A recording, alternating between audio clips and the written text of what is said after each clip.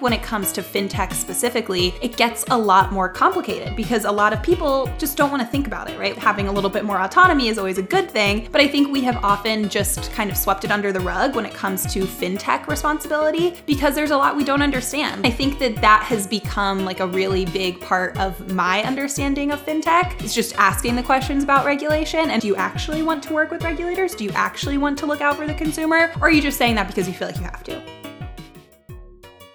Hi everyone, it's Julie Verhage Greenberg here with your Tux Time podcast from FinTech Today, where we talk about all things fintech. And in this episode, I am joined by Kinsey Grant, co-founder and host of Thinking is Cool, a podcast that dives into some tough topics and asks hard questions, many of which end up involving fintech at times too. So Kinsey, I am so excited to have you on today. Thank you so much for having me, Julie. I'm so thrilled to be here. I'm a big fan of your work and FinTech Today and FinTech in general. So it's an honor and a privilege. Right back at you. So before you started Thinking is Cool, about like 6 months ago, give or take, how much did you use FinTech? Did you know much about it? Like, tell me sort of like where you were coming into this from. Definitely a perfunctory kind of knowledge. It was essentially what I needed to get by to cover the space, right? So when you're a reporter, you kind of have to, as you know, become a subject matter expert in a lot of little areas all the time. And especially with what I was doing in my previous job, I was interviewing a lot of people. So I had to know what I was going to ask them about, know what I wanted to talk about. And often that did involve fintech. But as a user myself, that was not really something that was a huge part of my life or my story. I now have gotten to understand the fintech space a lot more and have a lot more appreciation for it as a reporter and as a customer as well. But at first, not a ton of knowledge except for kind of the big takeaways, right? The basics of what you needed to know to get by to ask smart questions was essentially what I had for fintech and for a lot of other areas as well. But I would say fintech is one that I certainly had a lot to learn and hopefully have made good on the effort to learn more about this space as I've matured in my career and in my coverage of finance and business and the economy in general. So as you dove into this topic, like what has surprised you about the space? Like as you started using some of the products in here, as you did your research to interview different people, what were some of the things that you're like, oh wow, I had no idea stuff like this was going on? Because I'm going to assume you knew about things like Apple Pay and Venmo and whatnot, but that's just like scratching the surface. Yeah, it definitely is. I think that is probably the biggest learning is that there was just a fintech solution for just about any problem that you could think of, or at least a purported solution for any problem you could think of. And one of the big things that continues to kind of amaze me is just how many players there are in the fintech space broadly. There are so many startups and even the institutional interest too, right? Like when you combine all of these newcomers with more traditional players in the field, there's just so many people who are trying to make good on this space. And I think it shows promise, right? It shows that there is something here. Fintech is obviously a trend that has existed in some form or another for a very long time, and it's no longer a trend, right? This is part of the economy. This is a tried and true sector now. And I think that the fact that we have so much interest flowing into this space has really shown me that this is something we're going to get a lot more comfortable with. I think one of the more encouraging kind of new revelations that I've had since I've started spending a little more time in the fintech space is just how incredible it is that education is a big part of the fintech story. When you talk about really any fintech newcomer especially, education is a huge part of their strategy, and not just in a marketing sense. We don't even care if you use our product. We just want you to understand what, buy now, pay later is. We just want you to understand what it means to invest in real estate, right? Like these new ideas that a lot of people, especially young people, didn't know were a possibility for them are now being made very obviously a possibility, which I think is really cool and something I appreciate about the space that is not necessarily something you would expect from the more traditional finance sector. It would be very out of pocket for like Goldman Sachs to come out and be like, this is exactly how our investment banking arm works and this is how M&A works. But that's what you get in the fintech space, which I really appreciate. Yeah, and it's funny you say that because it's a fairly recent phenomenon. Like I feel like some areas like the robo-advisors were always pretty good about having blog posts about like, here's why you should invest for the long term and you shouldn't like try to time the market, blah, blah, blah.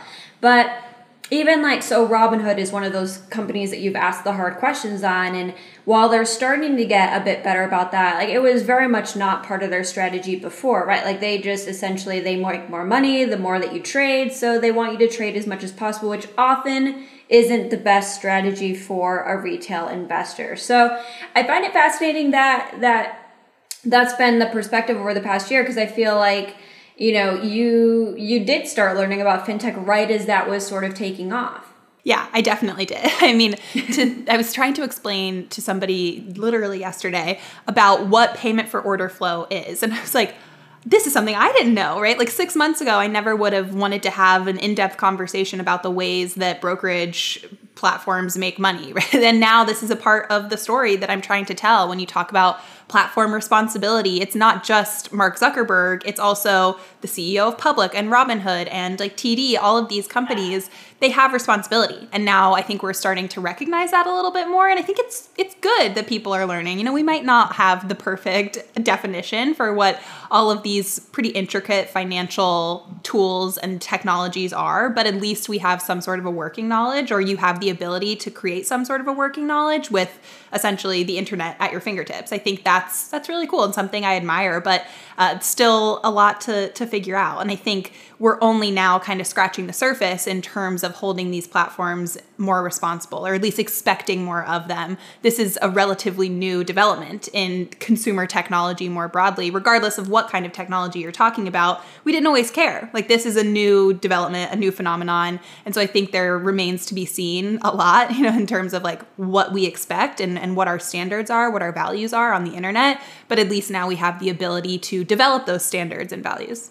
Yeah. So what are some of these? I mentioned the hard questions that you're asking about fintech. What do you think the hard questions are that we need to be asking ourselves, both as, you know, as me as a founder in this space, but also as people either working at these companies or using the apps and platforms that fintech is making available? I think it's just communication. I remember one of my first interviews in my old podcast, I interviewed John Stein from Betterment.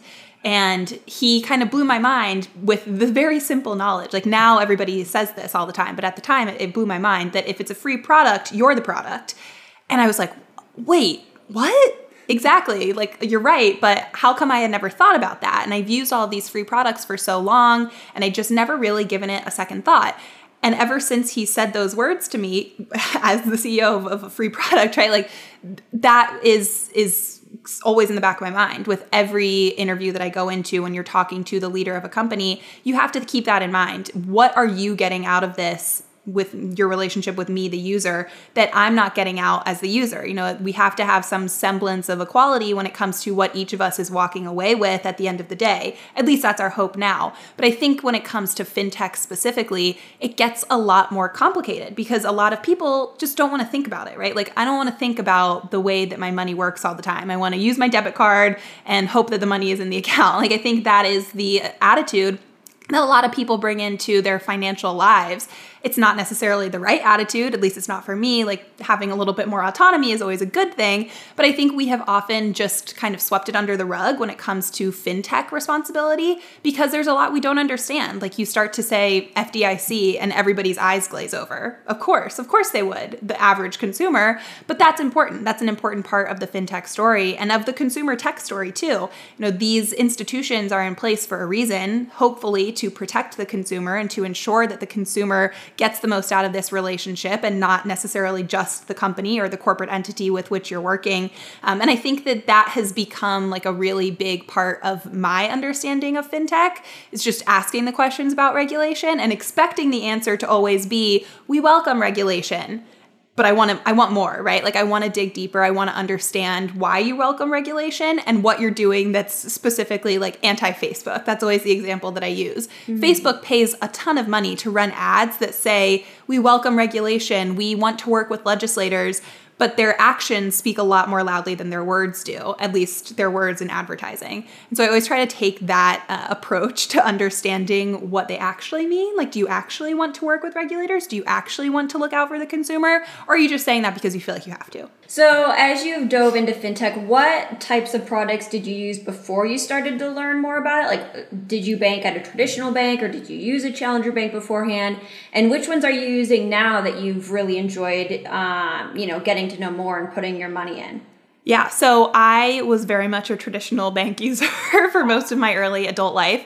I was like a Bank of America user, so like super classic. And I got a Bank of America account because that was the only bank branch in my college town. So when I was opening my own account for the first time, I wanted to be able to go into the branch and like, that is crazy to think about now.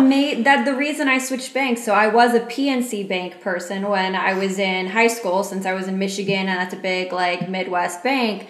And then I moved to New York, and I'm like, wait, the only PNC branch right now is in Jersey. I can't do that, so I'm gonna have to switch banks. Where like the concept of having to switch banks based on where a branch is so weird now. It really, really is weird. And that wasn't that long ago. It really was not that long ago that we were thinking like this. And my sister, she's a couple years older than I am. She still thinks like this. She's moving to New York. She's like, there's no SunTrust in New York. I'm like, there's no SunTrust, period. But, I got to understand what else was out there a little bit more the older that I got. And especially working at a startup, I think that really opened my eyes to what the other options were, because you kind of get ingrained in that startup culture. I also got weirdly into like the PayPal world when my first job out of college. I was covering a lot of tech companies and ended up like, I don't know, getting buddy with some people at PayPal. And they have a lot of really cool products, so I started to understand a little bit more what their growth trajectory looked like. And I think that getting that kind of baseline understanding of this is a company that I understand, right? Like this is a company that I have been familiar with for a long time. PayPal in its most basic form, fintech, but one of the like old school kind of fintech companies, been around for a while, something my parents feel comfortable using. But to see that they had all of these different lines of growth lined up, right? Like different revenue models, different revenue streams, tech that they were acquiring that was something I was prepared to start using all the time. I thought that was really cool. And it showed me that this isn't just about like the startup world. It's not just the PayPal mafia, right? Like it can be the PayPals of the world too. And I think that really was kind of like a seminal moment in understanding what comes next for some of these companies that have been around for a really long time. Because in my position, when I was working for, I was working for the street, I was essentially writing for like old white dudes who wanted to invest their money, right? So like they wanted to know what these big companies. I forgot that you used to work at the street. Yeah, I did. So I was writing for people who didn't know what like Klarna was, but they definitely knew what Bank of America was. And so you had to make the connection to ensure people that like the future will come eventually and it will bring new products, it will bring new ideas that you're not used to, but here's how you can get used to them. And going through that process myself was really helpful in figuring out how to cover all of it. But in terms of the tech that I use today, obviously Venmo all the time. And then like starting to get into some of the sub Venmo tools. So like Splitwise is a big one that my friends are big on. And like things that make splitting things a lot easier when you go on like a big trip together or something like that. I obviously got very familiar with HM Bradley, working with them for the first season of my podcast, and started to understand a little bit more of the intricacies behind the whole concept of we're not a bank, which is something you hear all the time in fintech, but not something I necessarily understood until I started to read a little bit more of the footnotes in all of their copy and communications. But then I also am a big fan of the fintech solutions for like actual investing and trading. So like the Fundrise, the Public. I'm a Public user. I love Public. And I find those to be created a little bit more with the user in mind, which I really appreciate. My mom and dad I think they use Fidelity, and I have looked at their accounts, right? And like essentially we're getting the same thing out of this experience, no fee trading, whatever. But it's just so different. Like mine feels so much more natural to me. And I think it's because a lot of these more like fintech competitors are created a little bit more with the user like me in mind, which I genuinely appreciate, and enjoy the more like social aspects of it, and investing on theme, and sharing what you're doing with your money with people, I think is like kind of a crazy phenomenon that's really, really cool, that you can just talk to people about investing and it's not taboo and it's not weird, and you get to learn new information and learn about new companies. So those are just some of the new fintech tools that I have been into in my post Bank of America days. One thing you didn't mention though is crypto. I know you did a podcast that was focused on crypto. Have you dabbled in it at all? Like, what are your thoughts there? Yeah, so I have dabbled. Dabbled is definitely the word. For a long time, in all honesty, I mean, and you know, the kind of like traditional school of journalism thought is that you're not allowed to invest in anything. And when I worked at the street, I was barred from investing in anything other than the street stock or putting money in my 401k. And that was like kind of something that haunted me for a while. I didn't really feel comfortable investing my own money after I left that kind of old school journalism world for quite a while. And so by the time I did feel comfortable investing my own money, I was a little late in the crypto game, which is unfortunate because I started covering it well before the like $20,000 in 2017. Like that was the big story that got everybody interested, or it got the mainstream folks interested. And if only I had bought when I started covering it, would be a different story. I had the same issue. So Bloomberg, obviously, like you can't buy crypto companies, anything outside of your 401k or an ETF. So I remember, I think the first story I did on Bitcoin, it was like $300 or something like that. Yeah. And I'm like, if I would have put like even just like $500 in there, it'd be worth so much more now. I'd still be working, but it'd be worth so much more. Exactly. And my mom always gets at me because my mom is big into crypto now. She's like a power Gemini user, which I think is hilarious. She's obsessed with Gemini. But she wanted to invest when I started covering it because she hadn't heard of it, right? And she was obviously reading all of my stories and wanted to invest in crypto. And I think because I was surrounded by so many institutional voices, because I was covering stories that were aimed at institutional investors, I was like, I don't know, the risk portfolio, I just like, doesn't seem right for you right now. I was like 22 years old saying this. I should have been like, bye, you know? But my risk tolerance was not particularly high then. So I told her, obviously make your own decision, do your own research. I'm not going to. And that is like the story she loves to tell now, because now she has crypto. She's like, if only I had bought in 2017, this would have been a different story. And she gets all like fired up about it all the time. But that's too funny. I like invest in crypto here and there. I wouldn't say it's a huge part of my investment thesis right now. Yeah, that's so funny. It's the same as me, because I remember my mom was like, I just got like X amount of $1,000 in inheritance from your grandma, and I'm looking to put it towards a little something, like, should I do crypto? And I was like, no, I don't think you should do crypto. It's really risky. But my saving grace is that I told her to do real estate, and real estate has performed really well too. Not as well, but it's done okay. So. Right, it has, and perhaps a little bit more indication that it will continue to do okay. Yeah, or at least be stable. Yeah, totally. So I guess, what areas of fintech most excite you right now? Like when you're starting a new season fairly soon, what are going to be some of the big questions that you're going to want to be asking to people in our space? I'm really, really excited about an episode that I'm working on right now that's going to be about the role that kind of like speculative trading has played in replacing gambling. So the idea that when we remove all of these barriers to put our money into something, sometimes we remove barriers that might potentially be necessary. And when you are not armed with the right information, and we talked about this just a minute ago, when the Robinhoods of the world are making money, the more that you trade, they're going to encourage you to trade. And that is not always a smart decision. And I want to really dig into this idea that we have replaced the high that we might get with something like gambling or sports betting with investing today. I think a lot of young people have done that, and I want to explore the ways that platforms have had some responsibility in that. We talk about the Publics, the Robinhoods of the world, what they've done to mitigate the fallout of this, because I don't know, to me, it seems inevitable that there will be fallout down the road. And we had the whole Wall Street bets mania in the early pandemic months. And I spoke with Jamie Rogozinski from Wall Street Bets when that all was kind of going down. And essentially there's like very little in terms of taking responsibility, which it's not his responsibility to tell people what to do with their money, right? As the moderator of a Reddit thread. But I think that it encouraged me to kind of dig deeper into like, okay, well, where does the buck stop? Who does responsibility fall on if we as individuals cannot be trusted to make the right decisions for ourselves because we are so addicted to that like dopamine rush of like a half a percentage point gain, right? That's a high to us. So I want to explore that, and I'm really excited to do it. I think it marries a lot of really interesting aspects of my coverage as it has existed so far. When you talk about accountability of like CEOs and leaders and corporate leaders, but also the idea that we are addicted to technology in a way that sometimes is really great, sometimes is beneficial, but also sometimes can be our downfall. So I'm excited to figure that one out. A lot to unpack in one podcast episode, but I am hopeful that I will figure it out. You can always do two. It's acceptable. Yeah. You just do like a part 2 to that. So if people want to check out that podcast and others, how do they find you guys?